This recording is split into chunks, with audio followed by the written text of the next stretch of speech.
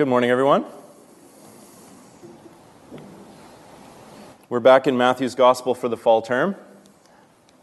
You even may remember this passage as the last one in our last Matthew sermon series. So our passage this morning contains the first reference to the church in the New Testament, and actually one of only two references in all the Gospels to the church, the ecclesia, the gathering of God. Both these references are, as a matter of fact, are in Matthew's Gospel. And that's because in Matthew, uniquely, in chapters 16 to 20, Jesus is teaching about the church, teaching to the church.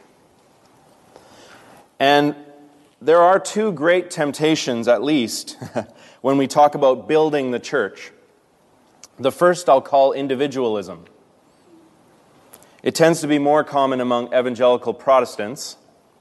And the temptation is to think that the church needs dynamic individuals, bold, charismatic, entrepreneurial leaders who can market and sell spiritual experiences as if the church were a Silicon Valley startup. That's individualism. But the second temptation is institutionalism. And it tends to be more common among Roman Catholics, Orthodox, and perhaps many Anglicans. The temptation here is to think that the church is built and maintained by its offices, by its structures and its traditions, as if it were an ancient family guarding a hereditary line. Well, these words of Christ this morning, they are Jesus' great corrective to both individualists and institutionalists. And it's summed up by a very powerful statement in verse 18. If you have a look at verse 18 with me. I want this sentence to be ringing in your ears for this whole fall term. Jesus says, "I will build my church." That's his promise. I will build my church. The church belongs to Jesus Christ. He formed it. He died for it. He is the one building it. Not individuals, not institutions, but Jesus Christ. And despite all the messiness, all the sinfulness, Jesus loves the church. And so he promises here, I will build my church. It belongs to him. And I'd like us to focus in on verses 15 to 18 to take a closer look at this church that Jesus builds. I have two simple headings for us. The church's confession and the church's foundation. The church's confession and its foundation. So let's start in verses 15 to 17 with the church's confession. Jesus said to them, "Who do you say that I am?" And Simon Peter replied, "You are the Christ, the Son of the living God." And Jesus answered him, "Blessed are you, Simon Bar-Jonah, for flesh and blood has not revealed this to you, but my Father who is in heaven." Jesus deliberately brings his disciples to the northernmost territories of Israel, to the Herodian city of Caesarea Philippi. It's on a very important east-west and north-south trading route. The city was also a long-time site of a famous temple to the Greek god Pan. Dan Gifford and I visited the site of that cave where that temple was last year. Jesus seems to have deliberately set them up in this multicultural, multi-religious, religiously diverse setting, and then he asks his friends this key question, who do you think I am? Who do you think I am? And Peter says, "You are the Christ, the Son of the living God." And this is the church's confession. Jesus of Nazareth is the Messiah, the Son of the one true and living God. Well done, Peter, we might say. Or well done, Jesus, for teaching Peter so well, so that he recognized this wonderful truth. But then Jesus says a most unusual thing. "For flesh and blood has not revealed this to you, but my Father who is in heaven." And so in one quick moment, he shifts our attention, our gaze away from Peter and towards God the Father. So that this is the first lesson for the church that Jesus is building. Faith in Christ, confession of Christ, is a gift from God the Father. It's a gift. Our Father not only sends His Son as a gift, He also sends faith in His Son as a gift. Both Jesus and faith in Jesus are sheer gift, in other words. And our temptation to individualism, to counting on charismatic visionaries to build the church, isn't that really just a doubting in the power and the sufficiency of this promise? To think that it can't be a gift, that it can't be something that God is doing, but it has to be something that we do, that we have the cleverness or the vision to enact. But wherever the gospel is shared, humbly or gently, even with a stutter or imperfectly, wherever that happens, the whole power of heaven lies behind it, waiting to regenerate the sinner's heart with the Father's gift of faith in Christ. That's what Jesus wants you to know.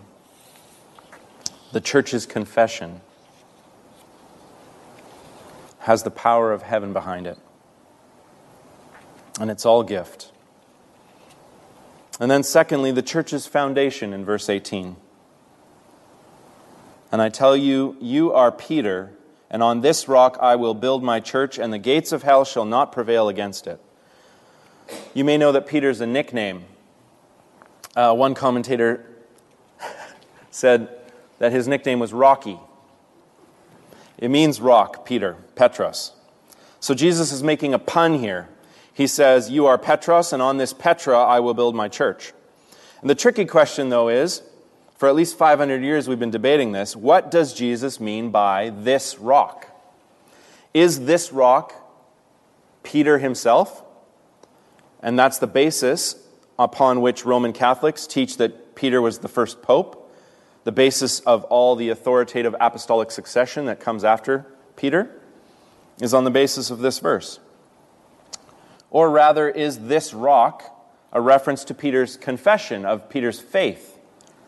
In which case, Peter is a representative who represents all those who proclaim the gospel on which Jesus will build his church. Well, let's step back for a moment and consider that our interpretation, whatever it is, it needs to be faithful to the context here in Matthew 16, of course, and also to the wider context, the relevance from the rest of Scripture. Which leads me to think that Jesus' pun here, it seems to imply that he is singling out Peter for some sort of special part in Jesus' plan to build his church. So that we can't, whatever our interpretation, we can't simply see Peter as a representative for some sort of generic faith. He is definitely speaking to Peter here. However, there's no real New Testament scriptural warrant for raising Peter up, therefore, as the first pope. He's just not treated that way by the other apostles. We'll see in chapter 18 that John and his brother James come to Jesus asking to be at his right and his left hand. Well, one commentator says, why would they do that if they already know that Peter is the boss? At best, he's first among equals. Well, I've found the most helpful thing in understanding this verse is to actually step back and consider Peter's role in the early church in the book of Acts. I think that has a great deal to teach us about how this verse is to be understood. So consider this. It is Peter who preaches the Pentecost sermon in Acts 2, which proclaims Jesus as the Christ, the Son of the living God, to the Jews in Jerusalem, so that 3,000 are baptized that day. And it's Peter with John who preaches the gospel to the Samaritans in Acts 8, so that they also receive the Holy Spirit.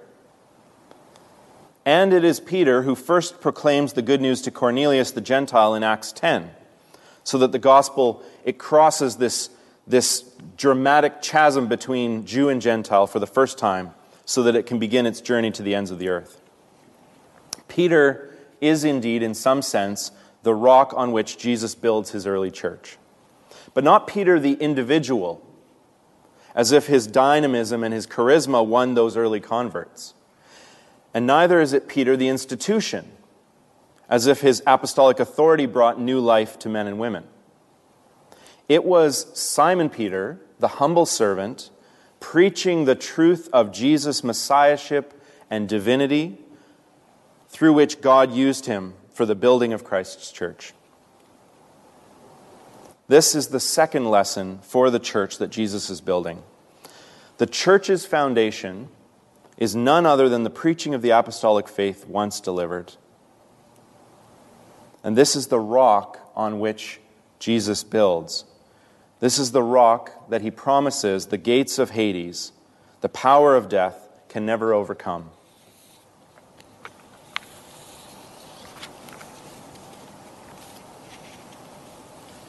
How do we really get things done in this world? Doesn't it take truly great individuals or truly powerful institutions to make any sort of significant progress or change in the world? I mean, what hope does the church have apart from those kind of methods? But Jesus says, I will build my church. Not by flashy leaders or intimidating institutions, but by each new gift of faith my Heavenly Father gives to a young woman or a young man who confesses Jesus as Lord and Savior. Neither will it be by viral videos or political rallies, but by the humble, plain speech of one believer sharing the good news with another and then living it out in visible ways. That is Jesus' reminder to us as we begin this series, looking at the church that Jesus builds. May it ever be so. Amen.